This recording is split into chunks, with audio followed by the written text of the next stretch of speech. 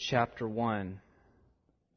We are continuing our study through the book of John. Today we'll finish the first chapter.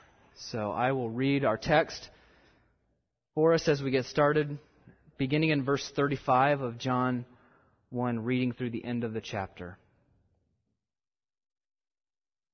The next day, again, John was standing with two of his disciples. And he looked at Jesus as he walked by and said, "Behold, the Lamb of God." The two disciples heard him say this, and they followed Jesus. Jesus turned and saw them following and said to them, "What are you seeking?" And they said to him, "Rabbi," which means teacher, "where are you staying?" He said to them, "Come, and you will see." So they came and saw where he was staying, and they stayed with him that day, for it was about the 10th hour. One of the two who heard John speak and followed Jesus was Andrew, Simon Peter's brother. He first found his own brother Simon and said to him, "We have found the Messiah," which means Christ. He brought him to Jesus. Jesus looked at him and said, "So you are Simon, the son of John? You shall be called Cephas," which means Peter. The next day, Jesus decided to go to Galilee. He found Philip and said to him, "Follow me." Now Philip was from Bethsaida, the city of Andrew and Peter. Philip found Nathanael and said to him, "We have found him of whom Moses in the law and also the prophets wrote, Jesus of Nazareth, the son of Joseph." Nathanael said to him, "Can anything good come out of Nazareth?" Philip said to him, "Come and see." Jesus saw Nathanael coming toward him and said to him, "Behold, an Israelite indeed, in whom there is no deceit." Nathanael said to him, "How do you know me?"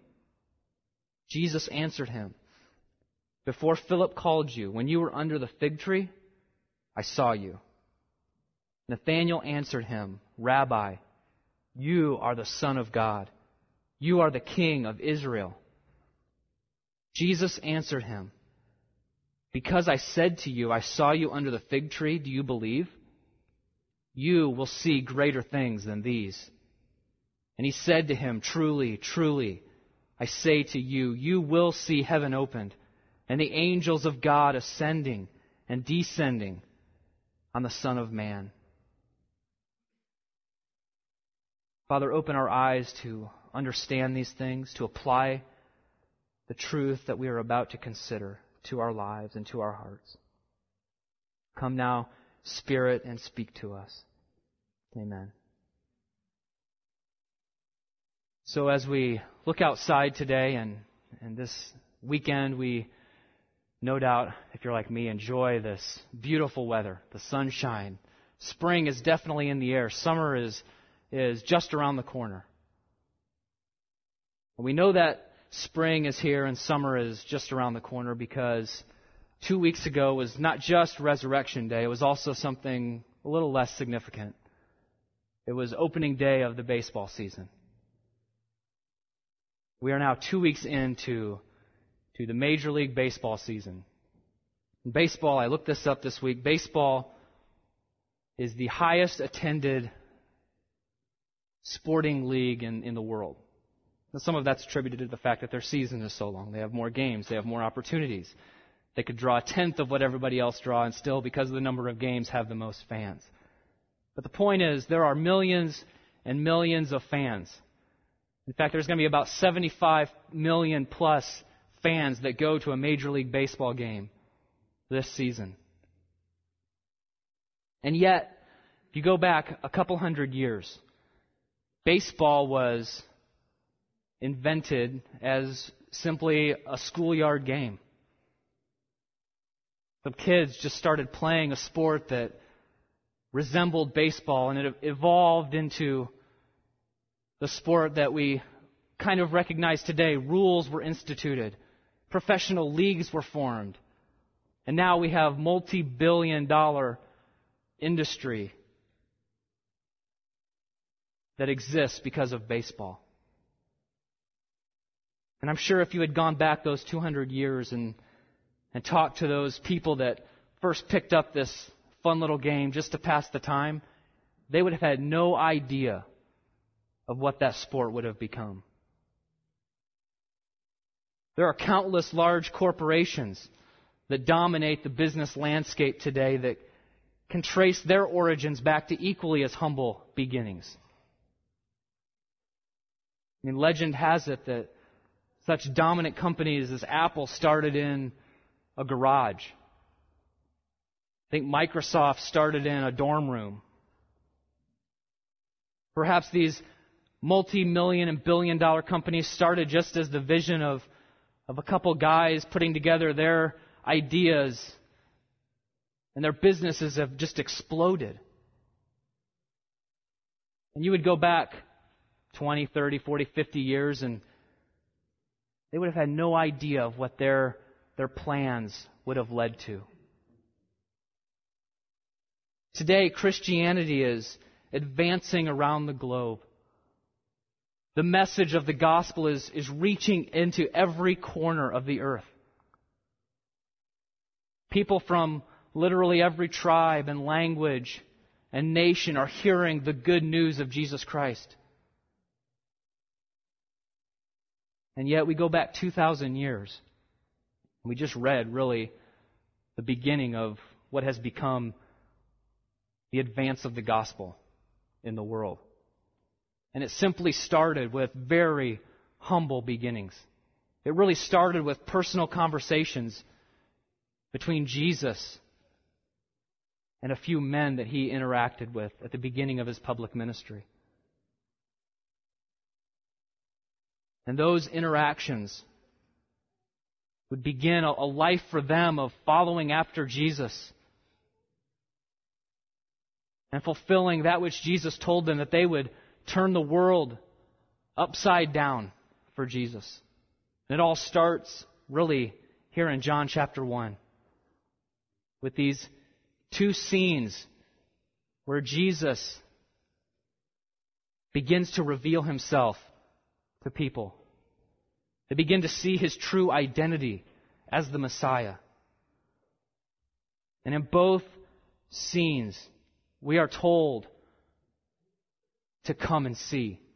And when we come and see, we see Jesus for who he is.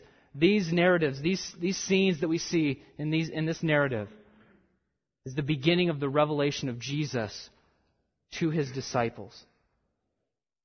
And the first scene I want us to look at is recorded in verse 35 to 42. It's where Andrew and Peter meet Jesus. And it all begins as John the Baptist is fulfilling his mission from God to bear witness to the Messiah. We saw back in verses 6 through 8 that God sent this man, John, to the earth for a specific purpose. His purpose, his calling, was to bear witness about the light in order that all might believe through him. John was beginning to fulfill that calling. He was baptizing. The other Gospels tell us he was baptizing with a message of forgiveness, for repentance for sin. He was, as we saw a couple weeks ago, crying out, "Behold the Lamb of God." And as he continues that ministry, the verse tells us that the next day, so he's progressing through the days, John fulfilling this ministry, he has already, in the previous section, confronted the religious leaders that have come asking him who he is. And he points them to Jesus. Now the next day, as he continues this ministry, he was standing, it says, with two of his disciples. So his ministry is attracting followers. There are people that are following after John the Baptist's ministry. This message of bearing witness of the light is drawing followers.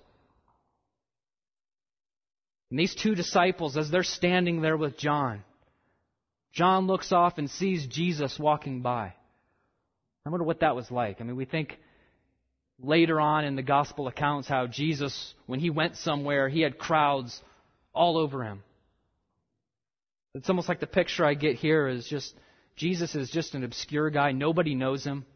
And he's just walking around unrecognized. And that's when John turns to these two of his disciples and says, "Behold, the Lamb of God." John is fulfilling his calling. He wasn't about promoting himself. He wasn't interested in attracting followers to him. He was only interested in attracting followers so that they might be pointed to Jesus. And he does that here. He directs two of his disciples to see Jesus, the Lamb of God. Significant, perhaps, to note how John presents Jesus here. We think of all the ways that John could have referred to Jesus. He could have said, "Behold the Messiah." Or he could have said, "Behold the King of Israel." We'll see that name given to him later in this chapter. But John, rather than using one of those titles or others that he could have chosen, refers to him as the Lamb of God, speaking of the coming work of Jesus as the substitutionary lamb, the sacrifice for sin. And perhaps these two disciples were familiar with the Old Testament. Certainly they would have been. And those that were truly following after God, looking for the Messiah, would have recognized the reference to the coming Lamb of God. You see, there were many that were looking for the Messiah in his role as a conquering king. That's what they were expecting. That's what they were looking for. Yet John chooses to speak in language of spiritual salvation, salvation from sin. And even we might think of Jesus' words later on as he speaks to followers, "Let him who has ears to hear, let him hear." It's almost as if John is presenting Jesus in such a way that those that are spiritually attuned to what the Messiah's true mission is going to be are going to recognize him. He is the Lamb of God. So John is fulfilling his ministry of bearing witness by pointing two of his disciples to Jesus. How did these two disciples respond? Verse 37 tells us simply that they heard him say this and they followed Jesus. It doesn't record that there was any further questions for John the Baptist. Perhaps this was why they were following John the Baptist, to find out, who is it that you are pointing to? And as soon as he points him out, that's the guy we're following. That's Jesus, the Lamb of God. We found out that one of these two disciples is Andrew. Find that out later in this narrative. It's quite likely that the other disciple that is not named here is John, the writer of this gospel. Remember, we talked a few weeks ago that John in his gospel does not refer to himself by name ever. Uses other descriptions when he's describing himself in a scene, and it's likely here that he is the other disciple of John that goes to Jesus. Certainly would make sense when we consider how detailed this account is, even chronicling the days and when these things happen. Surely would have been somebody that, or the writer would be somebody that was very familiar with these events. Notice what Jesus says to these two men. Verse 38, he sees them following after him and he asks them a simple question. What are you seeking?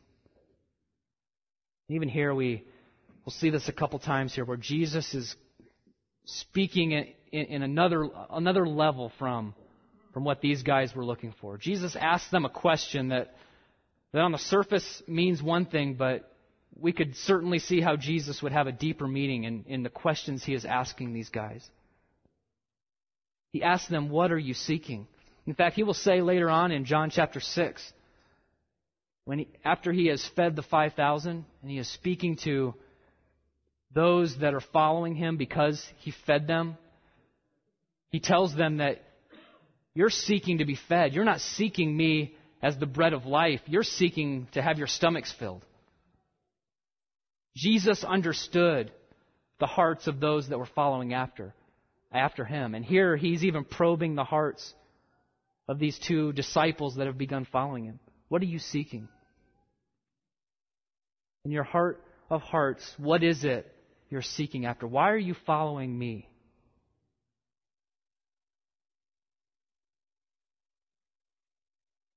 Their response perhaps reveals a level of superficiality. In one sense, they refer to him as rabbi. And John adds there the parenthetical, which means teacher, an indication of the Gentile, the Greek audience that he's writing to when he's writing this. These are people that wouldn't have been familiar with terms like rabbi. If he was writing to a Jewish audience, they would have instantly known what that meant. Rabbi, Jesus often was referred to as a rabbi. This was a teacher. This is not just any teacher. This was a revered teacher. This is somebody that was deemed to have wisdom, worthy of respect, worthy of adherence. So they at least recognize that this is a revered teacher. And their answer to his question, what are you seeking, on the surface seems a little superficial. Their answer is, where are you staying? Where are you spending the night? And obviously that was not the deep answer Jesus might have been looking for. But I do think there is a hint of a desire on their part to engage him in further conversation. It's almost as if they were saying, what we're seeking, we can't exhaust right now. We need to go somewhere else and have an extended conversation. We have lots of questions that we want to ask. Maybe we have lots of things that we're seeking. So where are you staying? We want further interaction with you. We want to sit down with you and discuss these things in greater depth. Of course, they are not interested in just seeing the physical place where he was staying. Might have been a cave. Maybe he was staying in the house of an acquaintance. But whatever it was, that wasn't what they were actually looking for. They wanted, I believe, to spend time with Jesus. And Jesus' response to them is poignant. Verse 39, he says to them, "Come and you will see." Again, here Jesus, obviously, if they come, they're going to see where he's staying. I think Jesus is even revealing that you're going to see more than perhaps you're bargaining for. Come and see. Come, interact with me, and I will reveal myself to you. So as John fulfills his ministry of pointing his disciples to the Messiah, they follow in obedience, and now Jesus is beginning to reveal himself. Jesus is beginning that work of drawing men to himself. Perhaps as we read this through, you might have the question, if you're familiar with the synoptic accounts, they all record the calling of Andrew and Peter to be the disciples of Jesus. And perhaps you know the story where Jesus finds them and they're fishing. And he calls them and says, "Follow me and I will make you fishers of men."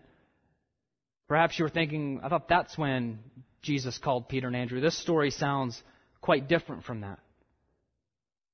And often in the gospel accounts, you'll have differences in the story based on, the purpose of that writer, what things he's going to highlight in the story. But these two accounts seem very different. I mean, there's nothing mentioned about them fishing here. What I think is happening, I think these two are two, in fact, different accounts. I think the synoptic account is the time when Jesus called them to leave their occupation behind and follow him full time as his disciple. What I think is happening here is Jesus is doing that work of calling them to himself in a saving way. Then he will one day later call them to this work of the ministry, so to speak. So here Jesus is revealing himself. He's probing the hearts of sinful men, or even righteous men, people that are expecting the Messiah. He's revealing themselves. He's opening their eyes to see who he is. Come and you will see. Well, they come. They visit him. John tells us in verse 39 that they stayed with him that day because it was the 10th hour in Jewish time, which begins at 6 a.m. This would have been 4 p.m. now. This is late in the afternoon, and it's likely that they would have just stayed the night there. They would have had a lengthy discussion into the night. I know I've been part of discussions like that, whether they be deep theological discussions or other important discussions, maybe even becoming reacquainted with a friend from a long time ago, and you're reacquainted, and don't you you're up till all hours of the morning catching up, sharing stories. And I can almost imagine that's what this was like as they come into Jesus' home where he is staying, and he just begins talking to them, revealing himself. I wonder if it went something like the conversation with the two men on the road to Emmaus, recorded in Luke 24, where it says, the beginning with Moses and all the prophets, he interpreted to them in all the scriptures the things concerning himself. Perhaps that's how Jesus revealed himself to Andrew and John here. Walked them through the Old Testament and showed how all of these things point to him as the Messiah. It must have been a wonderful evening of conversation. I can only imagine. But whatever Jesus says to them, it brought about some transformation in their understanding. It accomplished something. Because the next day, Andrew goes out and finds his brother, Simon Peter. Verse 41. What does he tell him?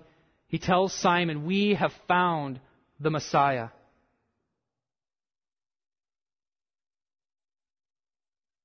We have found the Messiah. Again, another parenthetical clarification John makes. The Messiah is the Hebrew word, the translation anointed one. Christ is the Greek word. Same thing, Messiah, Christ. Perhaps you don't know the name Christ, the title. Christ is a title for Jesus. When we say Jesus Christ, we're referring to him as Jesus the Messiah, Jesus the Anointed One. And here Andrew introduces his brother to Jesus. And it's even interesting the way John introduces us to Andrew. Prior to this, he was unnamed. There were two unnamed disciples. Verse 40, he tells us that one of them that heard Jesus speak was Andrew. And who is Andrew? He's Simon Peter's brother. I mean, he's not even really noteworthy enough to know on his own. But if you know Peter. Peter's famous. This is his brother Andrew. I think it's interesting that Andrew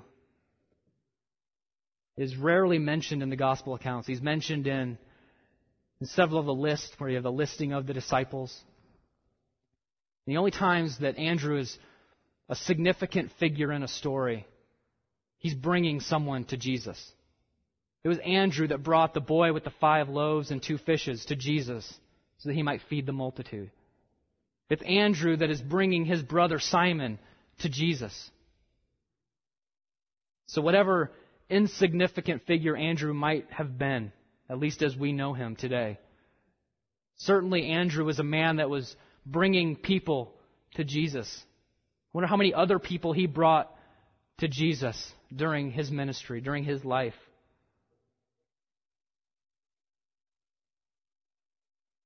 I think this even is a sort of pattern for the way that we can bring people to Jesus. Here is a man that met Jesus. Here is a man that gain further understanding of who Jesus is and what is his response. It was to go tell a loved one, a friend, family member, listen to what I found. Let me show you the man I found, Jesus the Messiah.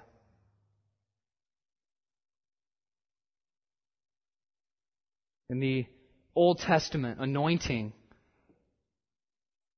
was performed on those that were serving as kings. Those that were serving as priests were anointed. Even the prophets were often anointed for their ministry.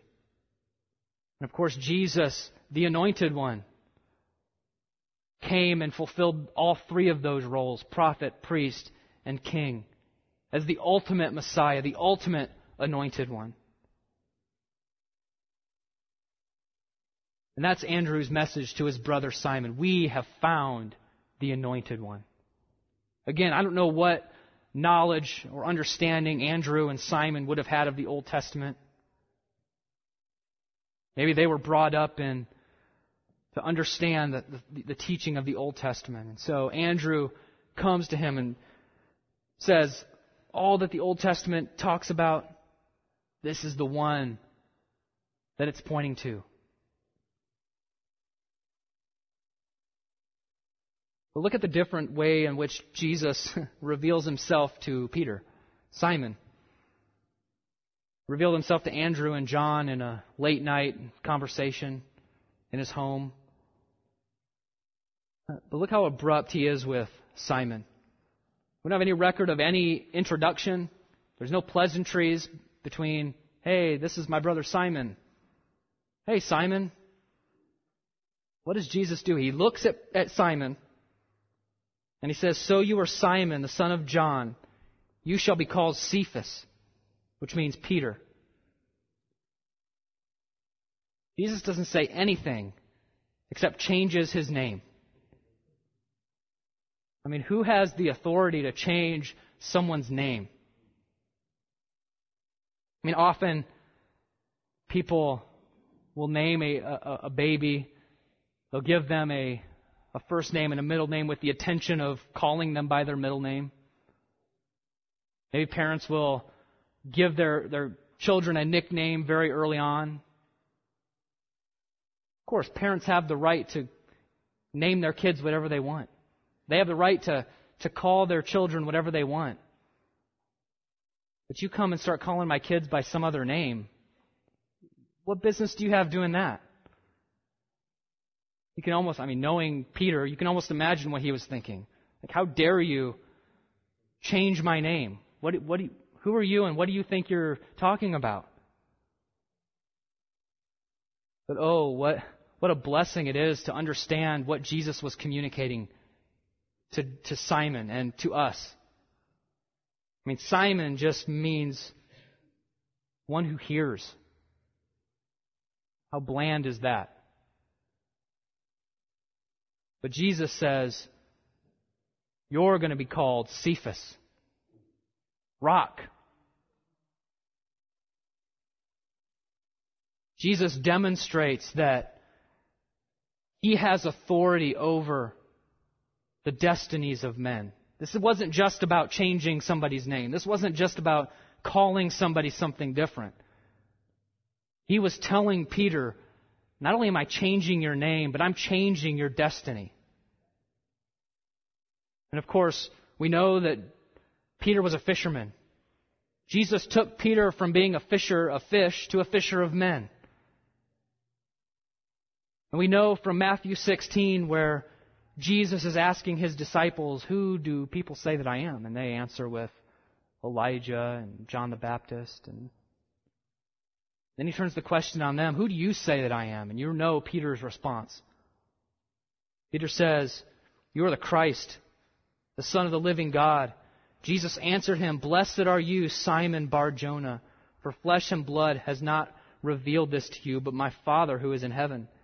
And I tell you, you are Peter, and on this rock I will build my church, and the gates of hell will not prevail against it. Jesus is telling Peter, I'm not just changing your name, I'm changing your purpose. I'm changing your whole life's mission. It's no longer to be about going out in the lake and catching fish. I'm calling you to plant my church. Your confession of me as the Messiah, as the Christ, is the rock upon which my church will be built. We know on the day of Pentecost, it's Peter that preaches in Acts chapter 2. And the church is birthed. What began as just simple conversations in a small little area of Israel called Galilee. In Acts 2, in Jerusalem, thousands are added to the church. And then going on, we have in the book of Acts the record of that church advancing, not only in Jerusalem, in Judea, Samaria, through the ministry of Paul and others, to the uttermost parts of the earth. And that advance is continuing today. Where every corner of the earth, there are men and women that are taking that same message that Peter confessed in Matthew 16. This is the Christ. This is the Messiah. And that confession is going to the corners of the earth.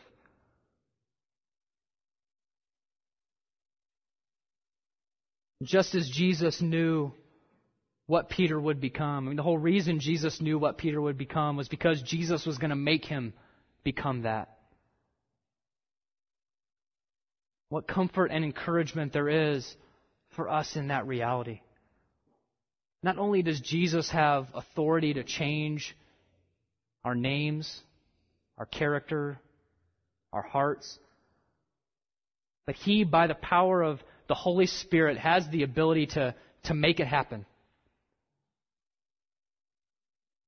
And that promise that Jesus made to Simon Peter here in John 1, the promise He made to him in Matthew 16, those were not empty promises. Jesus made those promises because He knew that He had the power to make it happen. And the promises that you and I have from Jesus are not empty promises. These are promises that will be fulfilled because He has the power to fulfill them.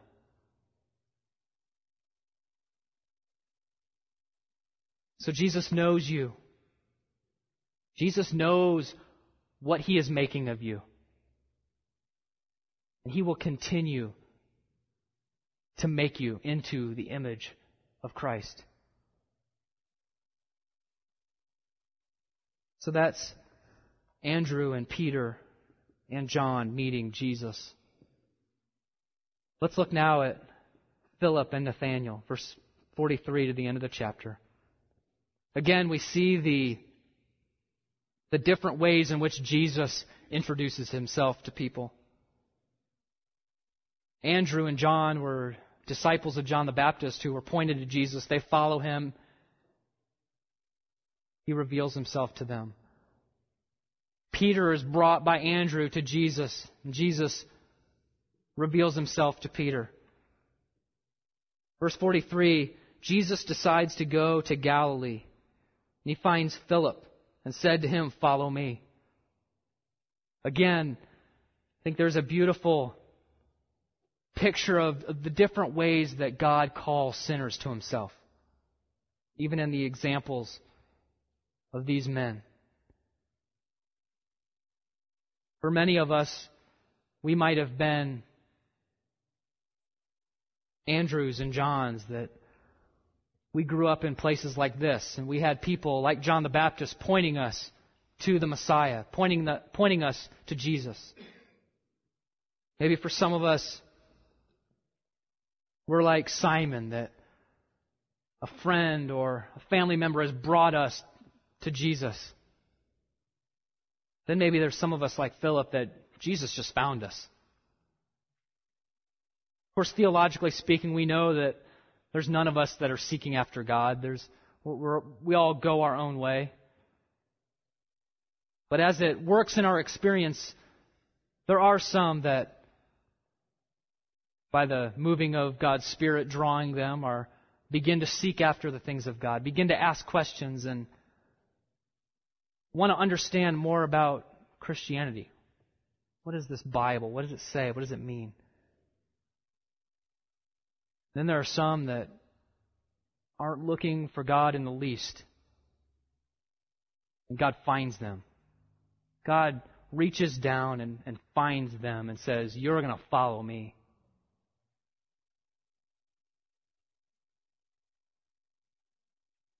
That's what he does here for Philip. I don't know to what degree Philip knew about the coming Messiah, what he was looking for. That tells us that Jesus found Philip and called him. Philip, like Andrew, having found Jesus, the Messiah, brings others to Jesus. In the case of Philip, he finds Nathanael. And he says to him basically what Andrew told Peter. "We have found him of whom Moses in the law and also the prophets wrote, Jesus of Nazareth, the son of Joseph." This, I think, would be an indication that at least Nathanael would have had some understanding of the Old Testament writings. And perhaps Philip probably did too. Maybe they were both religious leaders that would have known the Old Testament. And Philip tells Nathanael, the one that we're studying about in the Old Testament, the one Moses is writing about, and the prophets, this is him, Jesus of Nazareth. Maybe Nathanael was someone like Simeon and Anna. You remember them from the book of Luke? They were devout believers expecting the Messiah. When Jesus was born, his parents brought them before them, and they blessed God because they were able to see in their old age this baby that had been sent to earth as the Messiah. Perhaps that's how Nathanael had been, seeking for the Messiah. And here Philip comes to him with the good news that we found him. He's here. And this is him, Jesus of Nazareth, the son of Joseph. And how does Nathanael respond? Verse 46. Can anything good come out of Nazareth? I mean, Philip, you had me with Moses and the prophets, but then when you said he's from Nazareth, no way. I think maybe there's a few things going on here. Remember, they're in Galilee, small region, the northern part of Israel. Nazareth was a small, insignificant town in Galilee. Jesus is referred to here as the son of Joseph. His father, Joseph, human father, was just a carpenter. Really, Joseph was nobody. Nazareth was Podunkville. I mean, the one that Moses was speaking about, that the prophets were speaking about, maybe Jerusalem, but not Nazareth.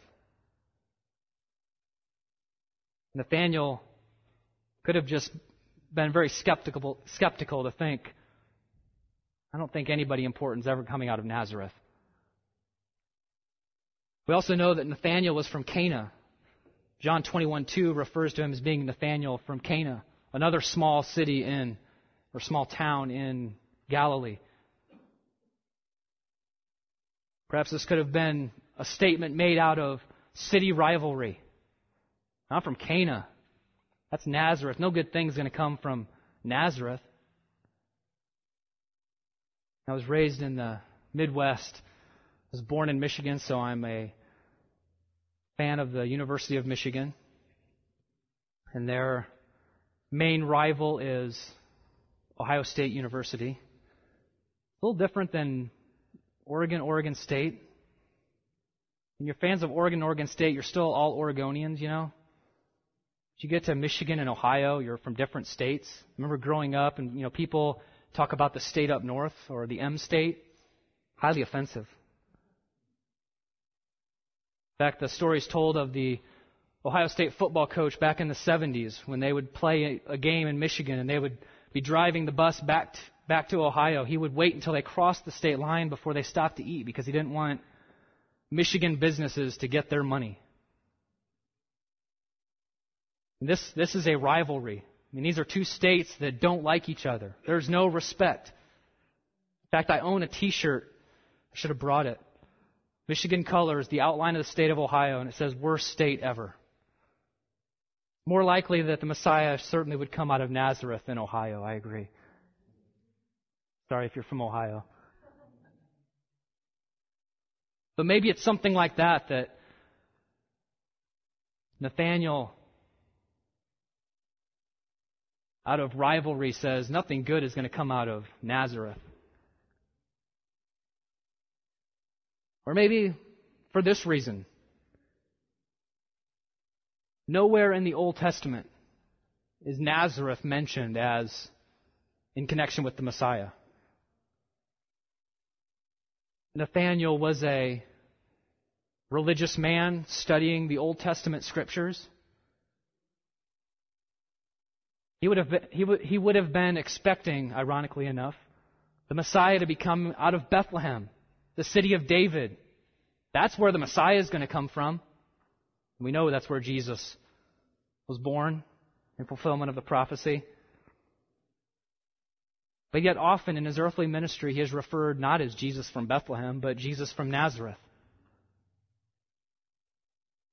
And so perhaps it wasn't a skeptical remark or made out of rivalry, but perhaps just the honest evaluation of the Old Testament scriptures that God didn't say anything about the Messiah coming out of Nazareth.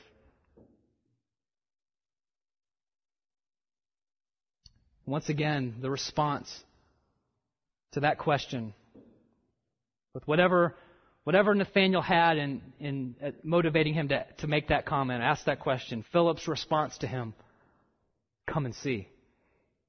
Whatever you think, whatever it is you're expecting, come and see. Second time in this narrative that phrase has been used to invite someone to come and meet the Messiah. And then Jesus reveals himself just as he did to the others, reveals himself to Nathanael. Look at how he does it. Verse 47. He doesn't even wait for Nathanael to come and be introduced to him. He sees him coming toward him and says of him, "Behold, an Israelite indeed, in whom there is no deceit." Perhaps this is another indication that Nathanael was a religious man, somebody that was devout, pious, one who pursued righteousness, one who was a believer in the words of the Old Testament prophecies, one who was looking for the Messiah. Jesus recognizes that this is a man that is without deceit. I mean, even if he thinks little of Nazareth, at least he's saying it like it is. He says what he's thinking. He says what he means. Perhaps there's also a hint of an allusion here to the patriarch Israel, another man that God changed his name. He was Jacob, the deceiver, but God changed his name to Israel. And here we have an Israelite indeed, in whom this is not a deceiver. There is no deceit in him. Perhaps even this could be a man that had already been a believer in Christ. Perhaps he's someone that has already had his heart changed. What is Nathanael's response? Quite surprised. Asked Jesus, how do you know me? You ever had that experience of meeting somebody and they know things about you and they say things about you that, how do you know that about me? Who's been talking to you about me? I think that's Nathanael's response. Okay, that is me, but how do you, I've never met you before. Jesus reveals that he knows everything about Nathanael. Before Philip called you, he tells him, when you were over there under the fig tree, I saw you. I have no idea what he is referring to there about Nathanael being under the fig tree. Some interesting theories. I heard one that Nathanael was born around the same time as Jesus, and to protect him from Herod's decree to kill the babies, his mom, similar to Moses, hid him under a fig tree, and perhaps Jesus was saying that was me that protected you under that fig tree. I don't know how likely that is. Probably unlikely. But the point is really the same. Whatever it meant, whatever Nathanael was doing under the fig tree, whenever that was the day before this or 30 years before this. Whatever it was, Nathanael understood what it meant.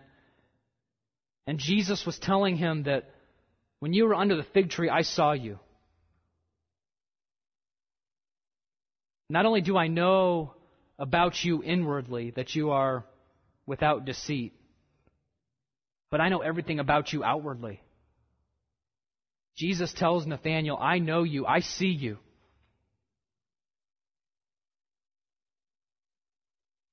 Again, I think there's real encouragement and comfort here for us.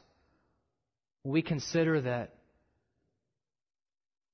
wherever we are, whether it's under the fig tree or whatever circumstance we find ourselves in, whatever difficulty, whatever conflict, Jesus sees us. Jesus knows where we are. Jesus is with us.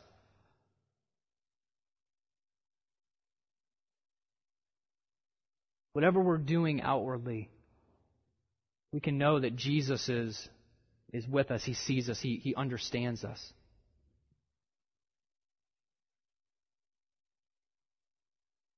Nathanael's response, verse 49, he answered him, Rabbi, you are the Son of God.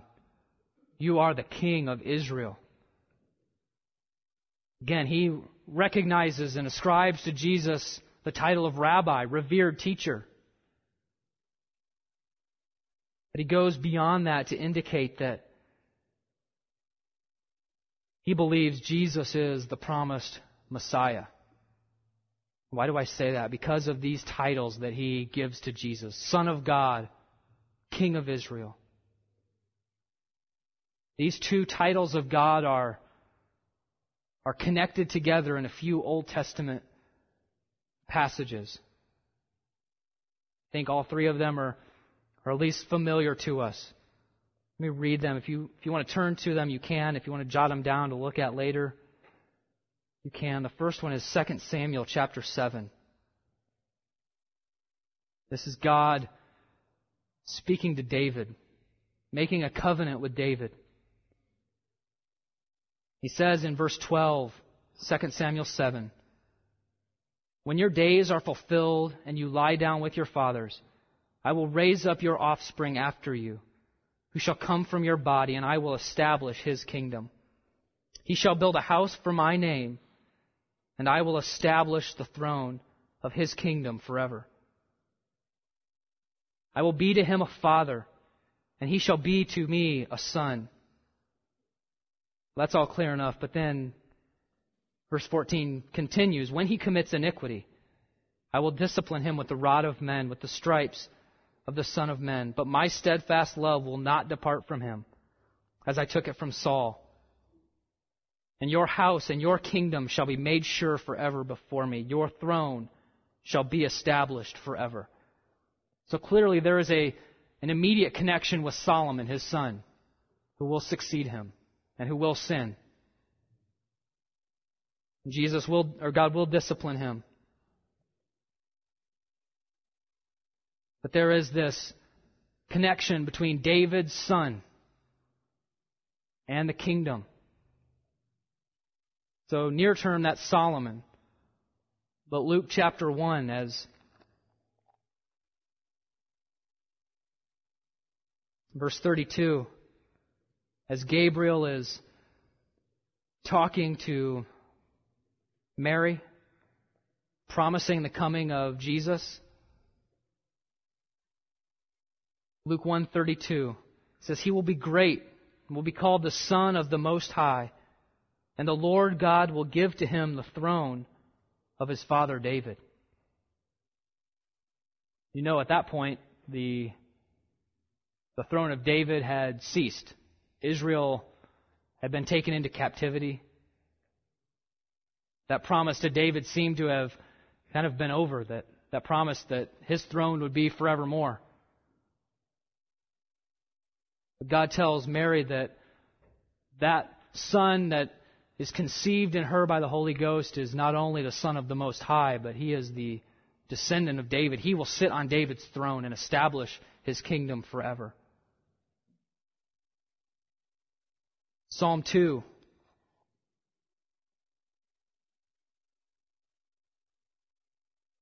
"He who sits in the heavens laughs. The Lord holds them in derision." Let me back up a couple verses.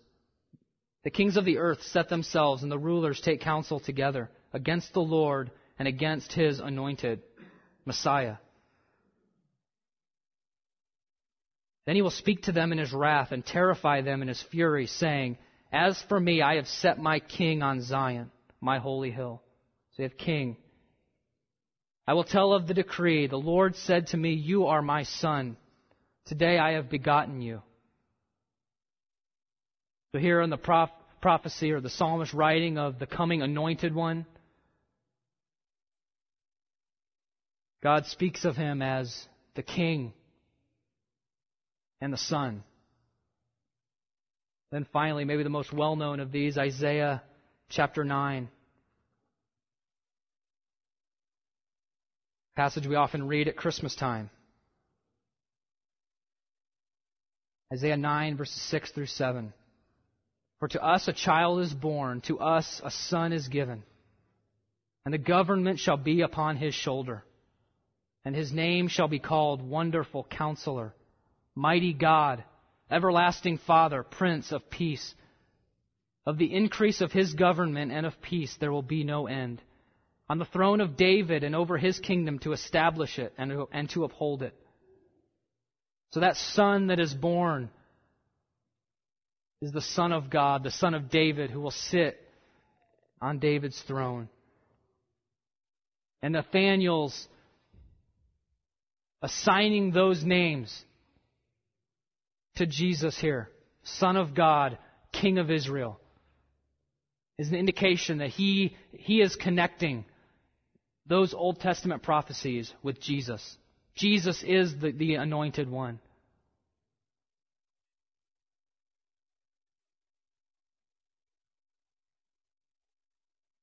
Nathanael, having confessed that, Jesus responds to him, "Because I said to you, I saw you under the fig tree, do you believe?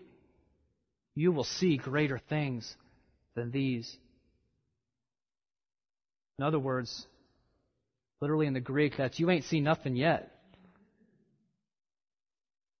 Jesus is telling him that, that was impressive that I knew you, I saw you under the fig tree, but you're going to see greater things than those.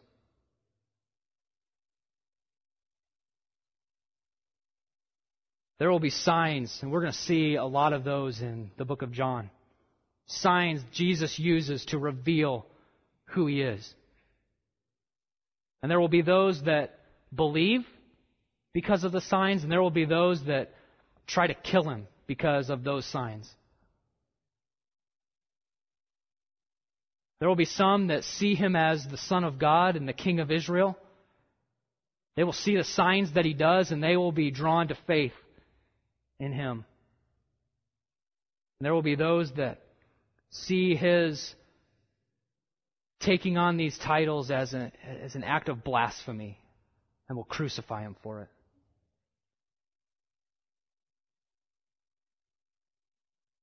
What are the greater things than these? The signs that are to come in this gospel. But also verse 51. Jesus says to him, truly, truly. This is a description or statement John records Jesus saying many times. Truly, truly. It's distinctive to John's gospel. Other versions say, I tell you the truth, I assure you. The point is, what I am telling you is absolutely true. Truly, truly. I say to you, you will see heaven opened and the angels of God ascending and descending on the Son of Man. And here he shifts. He's speaking to Nathanael, and now here he says, truly, truly, I say to you, plural. He talks to Nathanael, and then he turns to those that are with him, speaking to all of you. You're going to see heaven opened and angels descending and ascending. What is that? What is this referring to? What does this mean? The statement, perhaps you can see in it an allusion to a couple Old Testament passages, Exodus 28 and Daniel 7. Exodus 28 is the record of Jacob. Referred to this earlier. Jacob laying down, has a dream. He sees a ladder or a stairway rising to heaven, and angels ascending and descending on it between heaven and earth. And it was at that time that God affirms for him the covenant that he made. Just like I promised to Abraham, your grandfather, Isaac, your father, so I am going to fulfill this promise to you.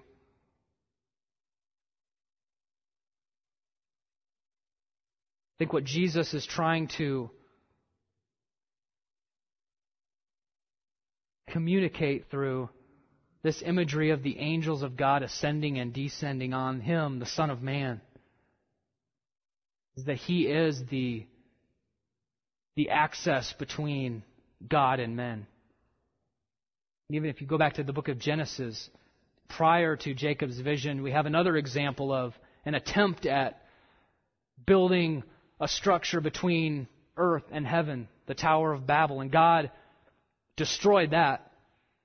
He wasn't going to allow that to happen. But God has made a way.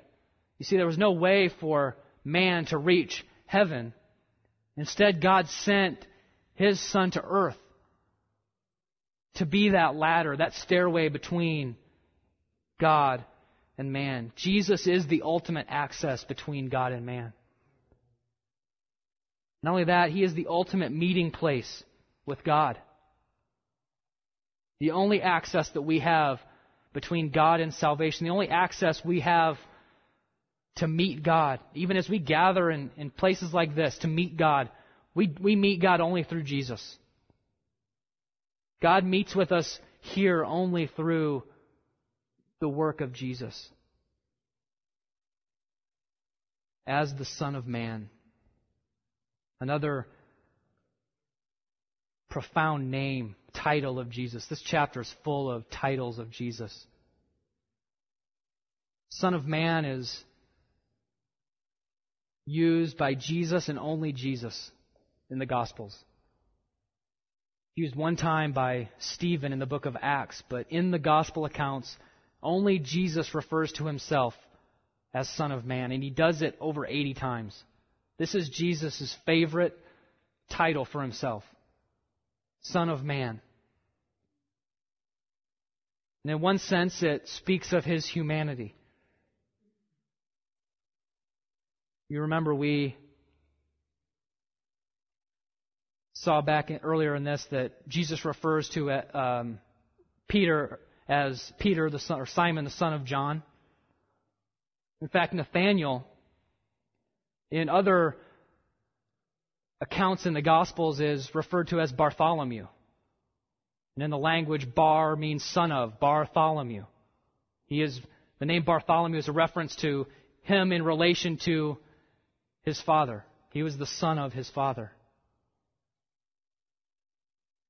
So Jesus calling himself the Son of Man is, on one hand, a proclamation of his humanity. But its fulfillment of Daniel 7 is so much bigger than that. Daniel has this vision.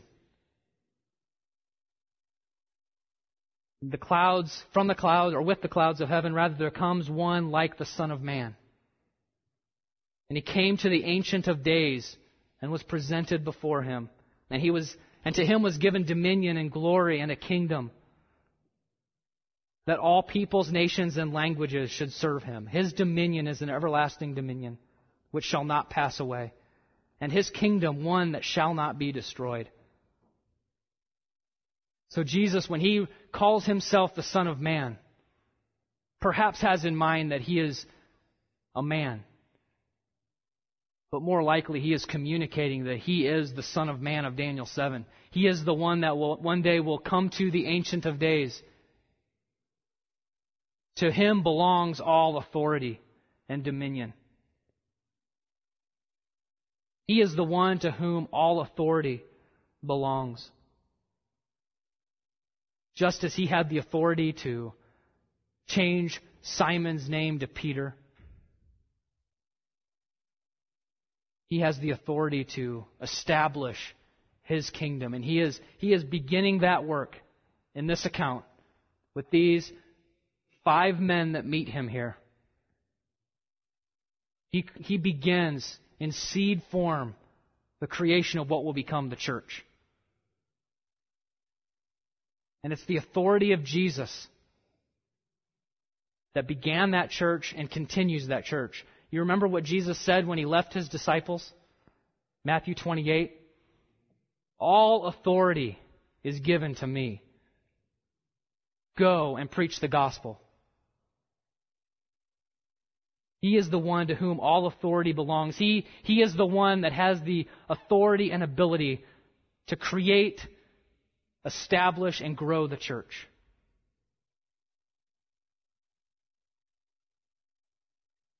Quickly, when someone says that Jesus never claimed to be God,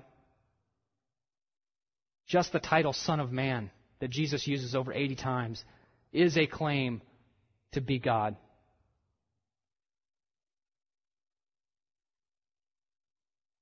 We are insignificant people. At least many of us view ourselves that way. We see the power. We see the church as it has exploded. And we think, that was Peter. That was John. We view ourselves as insignificant, but I tell you that we have huge potential. When our message, our invitation to people is the same that we find here. Come and see. Come and see Jesus. It's not about me. It wasn't about John the Baptist. It was about Jesus. Come and see Jesus. So we might be a relatively small church. We might not think ourselves to be much. But we have huge potential when our purpose, our aim is the proclamation of Jesus as the Messiah. When that is our message, we could be about 1,000 different things. And there's churches that are about 1,000 different things. But we here strive to be about the preaching of Jesus. Wanting others to see and come to Jesus. And I think that these examples from John 1 show us that that is all that is necessary for God to work. That's what God has chosen to work through. Those 999 other things that we could do, God hasn't promised to bless any of those things. But God has promised to bless the preaching of His Word as it reveals the Anointed One, the Messiah, Jesus. We have an opportunity now to come to the Lord's table. I mentioned a few minutes ago that these titles of Jesus, at least the ones that were ascribed to Him by others, literally got Him killed. In fact, they put on His cross This is Jesus, King of the Jews, as a mockery. We'll see this in several weeks in John 3, Jesus speaking to Nicodemus says the Son of Man, his favorite title for himself, the Son of Man must be lifted up. Just as Moses lifted up the serpent in the wilderness to be the salvation of the people, even so must the Son of Man be lifted up. Speaking of his death on the cross, that whoever believes in him may have eternal life. And so we come to the table to remember and proclaim that death. Because for us, that death means our salvation.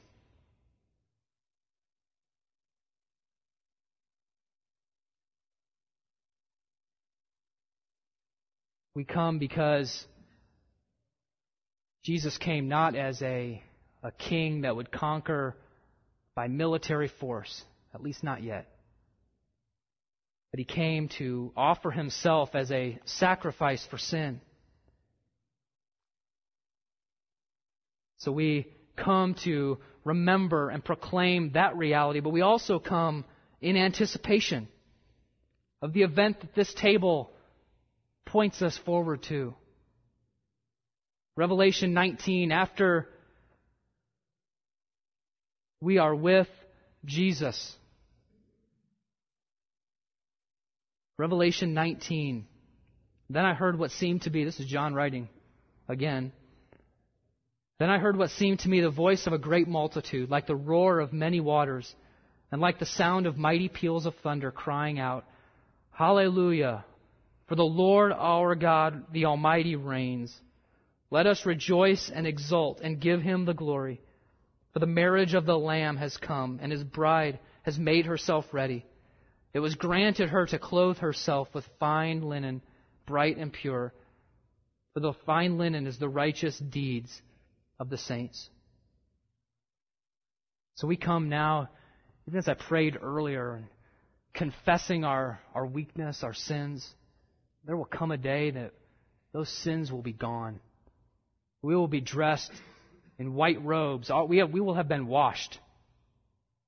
And we come to this table to anticipate that event, knowing that Jesus giving himself to be our sacrifice has accomplished our being clothed in white robes, our being clothed in the righteous deeds of the saints as we are prepared for the marriage supper of the Lamb.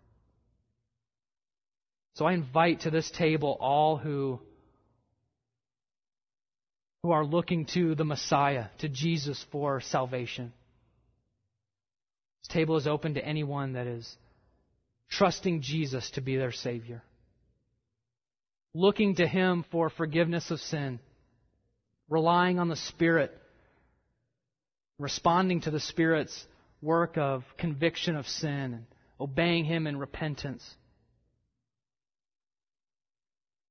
So we will come now, I'll pray, and then we'll participate in this table. We'll come and take the elements and be seated. We'll sing a song while we do that, and then I will come up and lead us in partaking of those elements together. Let's pray.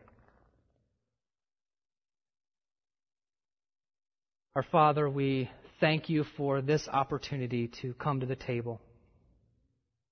Thank you for what it means. Thank you for the broken body of Jesus that he willingly offered on our behalf, the blood that he shed for us. I pray that as we come now, that this would be a time of remembrance. So in one sense, it should be solemn. We should contemplate that work of our Savior dying for us. But it should also be celebratory, anticipating the event that already has been assured. There is no doubt that we will one day, as Christ, be presented to Him as a pure and spotless bride. So give us thoughts of both remembrance and thoughts of anticipation and hope and joy at what is before us. Pray that you would be glorified through our coming to the table. Pray this through Jesus. Amen.